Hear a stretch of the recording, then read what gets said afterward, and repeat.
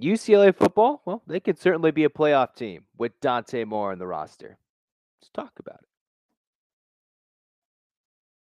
it. You are Locked On UCLA, your daily podcast on the UCLA Bruins. Part of the Locked On Podcast Network, your team every day.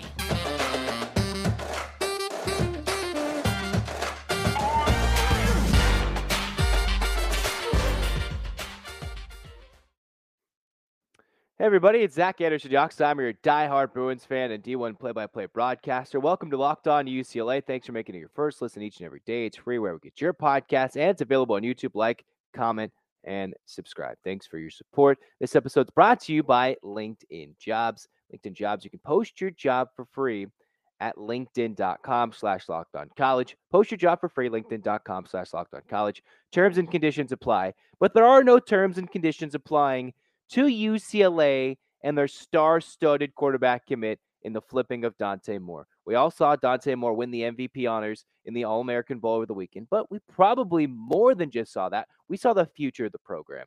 Not just going to say, all right, UCLA has some quarterbacks in competition. I think the competition's practically over. You saw what Dante Moore did against some of the best incoming freshmen, some of the best incoming talent amongst all across college football in that All-American Bowl on Saturday, which all the nation got to see, all the Bruins fans, myself included, we all got to see and look at Dante Moore in a real game-like scenario because, you watch the recruiting, you see the highlight tapes, you can go back in games, but it's different to see it live, and it's different to see it against other talent equal to him, same age groups, same class usually for the most part, and you saw Dante Moore put on an absolute show in ways you didn't even think that were imaginable, that were just possible, simply because he won the MVP, 4 touchdown passes, 156 yards, 14 for 19 passing, well over like 120 pass rating, I believe. I might have written that down wrong, but in a 55-17 win for the East squad over the West, he was clearly what was one of the best highlights of the game. And while you can kind of see the sideshow that is all the commits and everybody else with UCLA, all the other commits committing to other schools, the Bruins already got the steal of the show. They got the MVP, and they got what could be the number one recruit after it's all said and done in Dante Moore, who should be the starting quarterback and probably will be the starting quarterback for UCLA for the next 3 seasons based on what we saw. They can easily be a playoff contender with Chip Kelly, not just an offensive genius, but you bring in a superstar and a budding, promising talent. You saw Dante Moore tweet out over the weekend, now it's off to college. Well, here it comes for the Bruin. Not future Bruin. He is a Bruin. One last game, gets it going. Those classes start, and now Dante Moore, and the clock starts ticking to officially be named QB1. Chip Kelly will have coach speak and try to make this interesting, but Dante Moore is a clear star-studded quarterback. 4 touchdowns. Let's go over them real quick to show his talent as to why, while we love DTR, some of you at home probably still don't like DTR for whatever reason. We love DTR, but Dante Moore is the next evolution as to what UCLA needs to do to go from competitive for half the season into potential maybe 2023 Pac-12 champion, but to a Big Ten contender and contending in the expanded playoff in 2024 when it goes to 12 teams. And with Dante Moore as a sophomore then, junior, the Bruins could very well compete potentially for a national championship. And before you holler defense, let's talk about Dante Moore and the All-American Bowl. 4 touchdown passes, all showcasing 4 different variables for him in the pocket. His first touchdown, he stood in the pocket, got smacked in the face, threw a dart over the middle, hit Jalen Brown, the LSU wide receiver commit, and just showcased, hey, he's deep in the red zone, knows how to take pressure up the middle, even with the UCLA offensive line, which we hope is retooled and good and keeps him upright. But even against some top D-line pressure, some top D-line talent, he stood in the pocket, did Dante Moore, and just threw a dart over the middle and found a way to hit his receiver a little bit of space, but with some velocity. His second touchdown, a couple seconds later, after the West had some weird double reverse pass they tried to do in the bowl game, fumbled, not too much real estate to work with.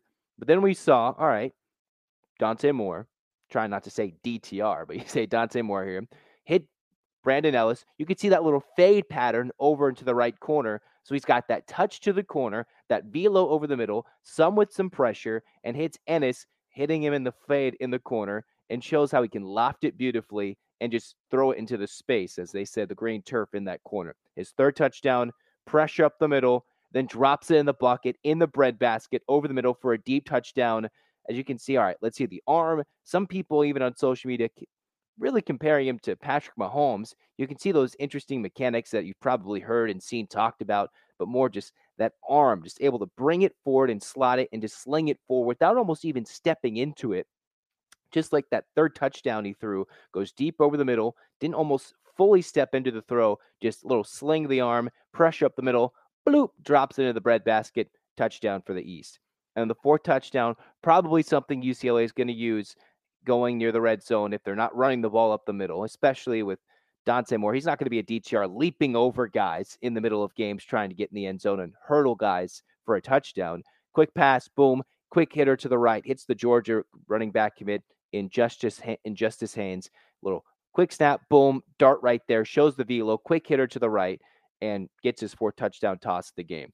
There's no better way to showcase Dante Moore than what he did on national television, on NBC Sports, on NBC, saying, hey, this is how good he is. And the Bruins, myself included, were just jaw dropped at how good he was. And there's some things not even DTR could do. A little bullet pass over the middle, a lot more loft on the pass for the third touchdown, and then dropping it in the bucket and that far fade is something some quarterbacks have struggles with on that that second touchdown Dante Moore threw.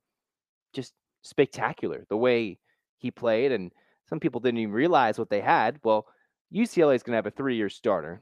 Would be very surprised if he sticks around more than that. And, with Garbers, Martin, Collins Lee, who just transferred in, it'll be interesting to see the quote-unquote quarterback battle if they even give Dante Moore a run for his money. But it looks like UCLA's offense has the next level starter that can push them over the top in games where they need to take the ball down the field and win it when they had to do it against SC. Or even if you have to win it in a shootout against Oregon on the road, which, it's a little different considering they won't be doing that moving to the Big Ten. But in a similar scenario to this season, maybe he could keep up with, the place he had formerly committed to against the Oregon Ducks. Whether that is in the Big Ten, when the Bruins have a big game, we'll find that out down in a couple years. But this is a guy that can truly transform. We've already talked about the stars and what it means for UCLA recruiting, but just the actual talent and what it means on the field, it can just jaw-dropping. And we talk about how good of an offensive genius Chip Kelly is. Well, when you get a truly transformative talent, and what Dante Moore displayed over the weekend, it just simply means the Bruins are in for a good, fun time these next few years, and we better pack the Rose Bowl for Dante Moore. We can't just have one social media tagline just to get him to UCLA, Dante to LA. We got to mean it. Got to fill up the stands for what should be a high-powered offense, and maybe some freshman struggles, who knows, but just seeing the talent and how fun it'll be for hopefully these next couple, if not few years, for Dante Moore as a Bruin to get excited as he showcased in the All-American Bowl. Kind of just upped his ante. Hey, UCLA is 50-1 odds to make the playoff from BetOnline. So, hey, you never know, right? But some of you are going to comment on this video and say, yada, yada, yada. Dante Moore, we knew that. UCLA offense, yada, yada, yada. We know Chip Kelly's got to get it good. It's all about the defense, which is true. And maybe we've seen, the start of something different defensively, because I think one of the funniest comments I saw under some highlight tape from Dante Moore from that game was UCLA's Chip Kelly should spend half, if not all of his money, all of his salary to go get good defensive players. A joke, of course, but UCLA's got to hit the portal, recruiting, and get defense. So Dante Moore, by a second to third season, hopefully can have a defense that can be spectacular to go along with, hopefully, as a firework, explosion-worthy offense going down the field touchdown after touchdown. And, one defensive switch was made already. Parting ways with their defensive line coach was Chad Kauhahaha. Yes, the Maui native. He's been around at 4 Pac-12 stops. He recently tweeted saying, all right, he's parting ways with the program under his own Twitter handle, and said, all right, well, UCLA, maybe this is a changing of the guard defensively, slowly but surely under Bill McGovern. Is this the start of something new, or is it something different? Who knows? But UCLA's got to get the defense right to go along with a Dante Moore package, who the Bruins, for the large part, they still didn't have the best defense. They were opportunistic this year. Maybe not as opportunistic as their crosstown foes, but if they get an offense as legitimate as it was this year, and you bring in a Dante Moore, and you can somehow fill the holes left by a Jake Bobo and a Zach Charbonnet, and get even better players on the outside to help Dante Moore. You already have the Oregon transfer at the tight end spot. The Bruins can be red hot and exciting, even more exciting to watch in 23 and beyond with Dante Moore. Yeah, it. I was excited. I was truly impressed with what Dante Moore brought, especially in a game like that. And sometimes they can be goofy and boring, but it's a little different when you're excited and watching somebody who's supposed to be all that. And Dante Moore, wow, that was entertaining. But as we move along with Locked On UCLA, we've got a basketball team that's surging. Wait, not one, two basketball teams that are going through adversity. One going through a little more adversity and fighting through another team that is maybe the front runners in the Pac-12. Two teams. We'll talk about the Bruin women and their battle against SC after we talk to you about LinkedIn jobs. That's right. As a small business owner or a hiring manager, you know that success in 2023 depends on all the team members you surround yourself with. That's why if you have to check out LinkedIn Jobs, with LinkedIn Jobs, you can hire those qualified candidates more efficiently by matching open roles with people who have the specific skill set with values and experiences to help you achieve your goals. LinkedIn Jobs makes it easy to screen and rate those applicants based on your job qualifications in one platform. Small businesses, they rate LinkedIn Jobs number one versus their leading competitors in delivering quality hires. LinkedIn Jobs helps you find the qualified candidates you want to talk to faster. Post your job for free at linkedin.com/lockedoncollege. Again, linkedin.com/lockedoncollege. Post your job for free. Terms and conditions apply. Now, as we're rumbling on, Locked On UCLA got all the Dante Moore hype out of there, spectacular in the All-American Bowl, but you cannot short the UCLA women grinding through a comeback fourth quarter effort, down 12 to come back and beat their crosstown rival, not for the first time, for the second time. I don't have a broom with me if you're watching on YouTube, but if you're listening at home, think I have a broom. Envision a broom, because you just swept the crosstown rival in USC. And they weren't like the men. They didn't just simply choke a lead. They were down in a game. Reminder, Charisma Osborne missed the Oregon State game where the Bruins lost 77-72 as the Bruins were able to grind out an earlier win before the new year at Oregon. Unfortunately, lost New Year's Day to Oregon State and came in with a little bit of question marks for Corey Close's squad with two losses, came in 13-2, hosting a Trojan team that, in a rivalry matchup, already played the Bruins close earlier this year in mid-December. And UCLA, unsure about if Osborne was going to play, who would step up. Well, UCLA found ways to get big buckets and get big points from one London Jones off the bench. 22 points from London Jones. And mind you, since that first meeting, there's already even more enticing thoughts and reasons and intriguing storylines because Dominique Onu transferred midseason, was seen hugging her teammates goodbye at the USC game back in mid-December, where the Bruins were up big in that one and let USC crawl back before the Bruins held on December 15th. But then she transferred mid-year to go to USC, won't compete until the fall of 23. So there's already a little added incentive to go beat USC and say, sorry, Onu didn't cut it here, but she's transferring to USC. All the better luck to her. But UCLA wants to keep winning these games, even if it was against a scrappy Trojan team, with what's looming next. And we'll talk about that in just a moment. First, again, Charisma Osborne playing with a banged-up shoulder, has the sling, wasn't her best contest, but a grinding, gritty effort for Charisma Osborne. 38 minutes. I saw on Twitter, I believe the reports were maybe 50-50 playing. I was reading articles from the LA Times where she was out indefinitely. All she does is miss a game about a little over a week of time, and she puts in 38 minutes. Mind you, she shot 2 for 16. If you take away her numbers, the team shot 72 for 46. Overall, the Bruins shot in this game 30%, but if you take away Osborne's misses and her struggles from the field, it's a little different. But Charisma Osborne, 7 boards, 4 assists, 2 steals, 1 block, did a little bit of everything. And when the Bruins were fighting their way back, got that late steal and eventually got that bucket to put them ahead, I believe, 54 to 53 as the Bruins held on late 61-60 against USC. And mind you, SC's not a top 25 foe, but they certainly have their talent on their other side, on their own bench. But it was a gritty effort to see someone for UCLA off the bench come through, put in 22 like London Jones did, helping surge the comeback. 1 rebound, 27 minutes, just spectacular. Kiki Rice in 17 minutes, 6 points. Said Gina Conti, who didn't score, but the Bruins were able to grind it out through and through this one. Biswar, who had 11 points off the bench. It's an interesting game for UCLA, considering, they relied a lot on their starters when they played the South Carolina game and other games going forward. But this time, if I can do quick math, boom, 42 points of their 61 came off the bench for Corey Close's bunch. And you can say, all right, it was different based on the starting lineup and the matchups against UCLA versus USC. But to get that much contribution from your bench, to build it going forward with your best player playing hurt, that's got to be the inspiration for the rest of the roster to see your top player go through, play nearly the entire game injured, and despite struggling, help the Bruins in some way inspirationally get a comeback victory. Because UCLA, they were down and out. They weren't shooting well. 30% from the field, 27% from downtown. They turned it over 16 times.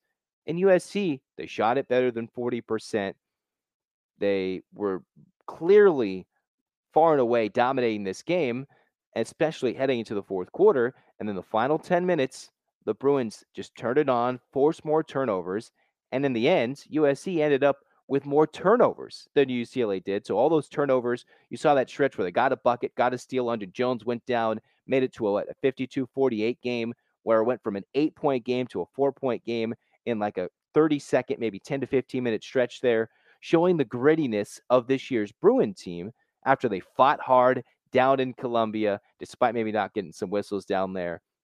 Fought hard in Oregon State without their leading scorer and their best player in Charisma Osborne. But they showed, even with her playing, and if she struggles, to see a London Jones, right? What was the Pac-12 Network calling it? London calling. What was her calling to come through and have a big game for UCLA to get that 14th win? And the Bruins, after that loss, went out of the top 10 and then bounced back to their number 8 in the country after the most recent AP Top 25 poll, from what I noticed. So UCLA, top 8, going to go against number 2 Stanford coming up in a crucial matchup at home Friday night. You can see Charisma Osborne, who's been telling fans, hey, we needed a blue out for USC, just like the men got. She needs a sellout crowd. The Bruin women need a sellout crowd Friday night, 8 p.m.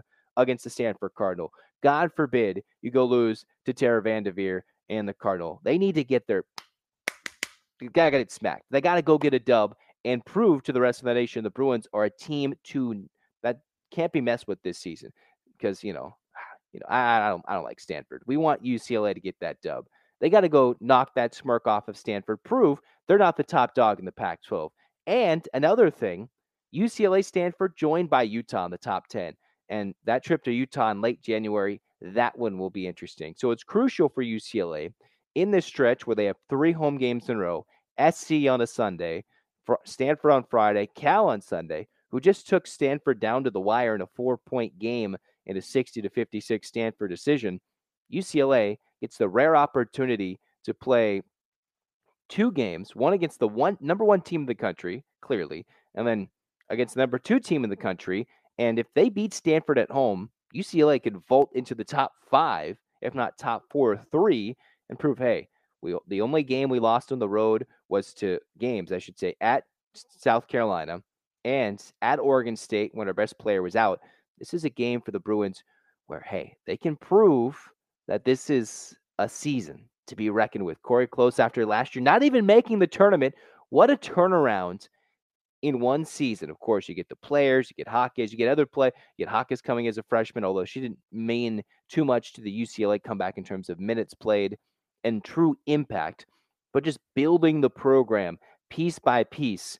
The WNIT 1 year, and now you're in the top 10 the next year. What a job by her to get her Bruins all set and ready to go for what should be a very entertaining March Madness on both sides of the bracket for both the men and the women this year. So go support UCLA. We'll talk about that Stanford matchup throughout the week. But wanted to shout out that UCLA comeback against USC because UCLA down 12 outscores USC 21-8 in the fourth quarter, led by London Jones with 22. Bessoir hit some key buckets, including 3 threes, 11 points for her. And even in a game where Charisma Osborne was 2 of 16 from the floor and had 7 boards and a few turnovers in a return, it was nice to see the Bruins grind it out, get a dub. And despite playing badly, shooting poorly, those are games you have to win, especially against conference, against unranked foes, even if it is your bitter rival and one of your own teammates transferred there in the middle of the season. Not playing, of course, but transferred over there. So a nice win,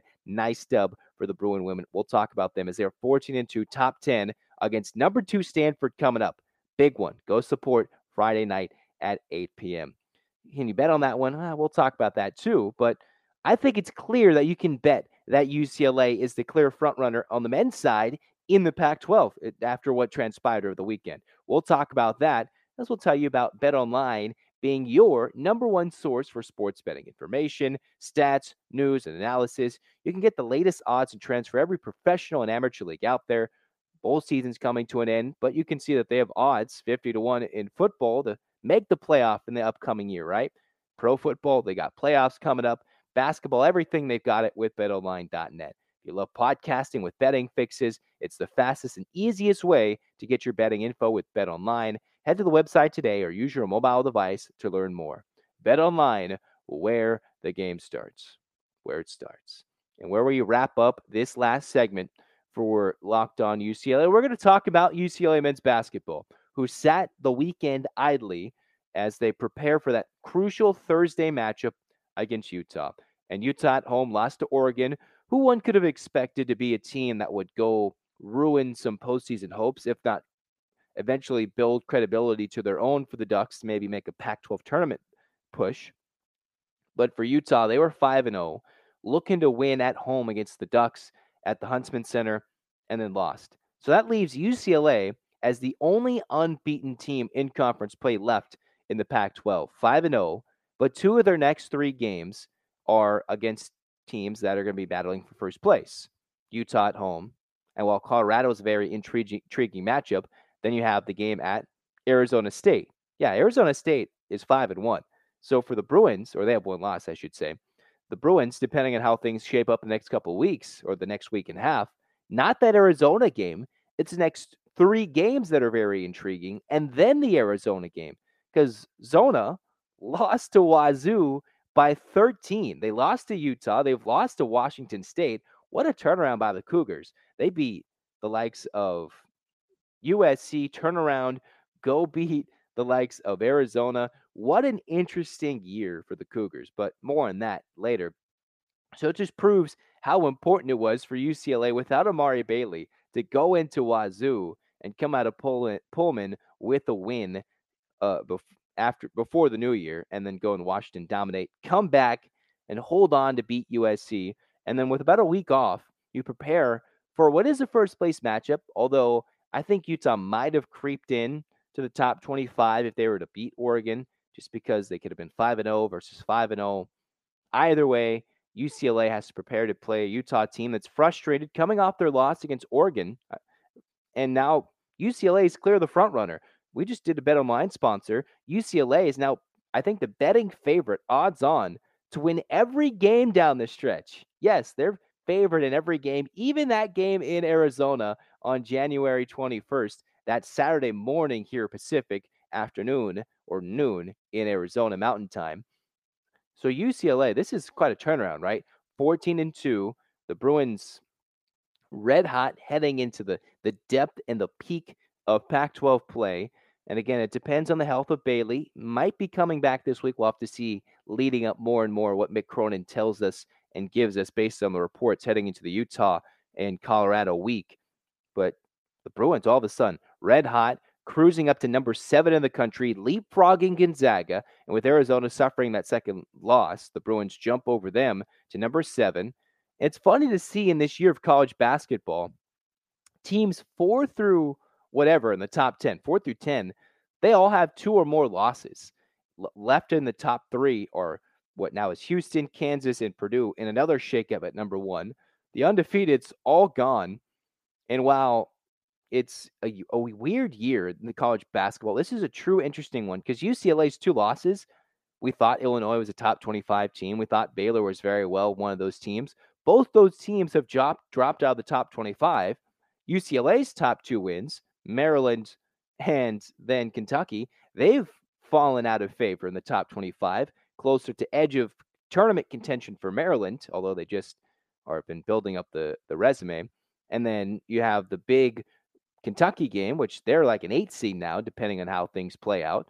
So UCLA has a weird resume where they, as some might say, pass the eye test, but the resume is oddly good and oddly bad, and it kind of goes up and down. But here they are, the front runners to win the Pac-12, an Arizona matchup that won't be as crazy enticing. I mean, it probably will be, obviously. 2 top 10 teams, barring any more upsets and shakeups until then. But UCLA, they got an interesting road ahead.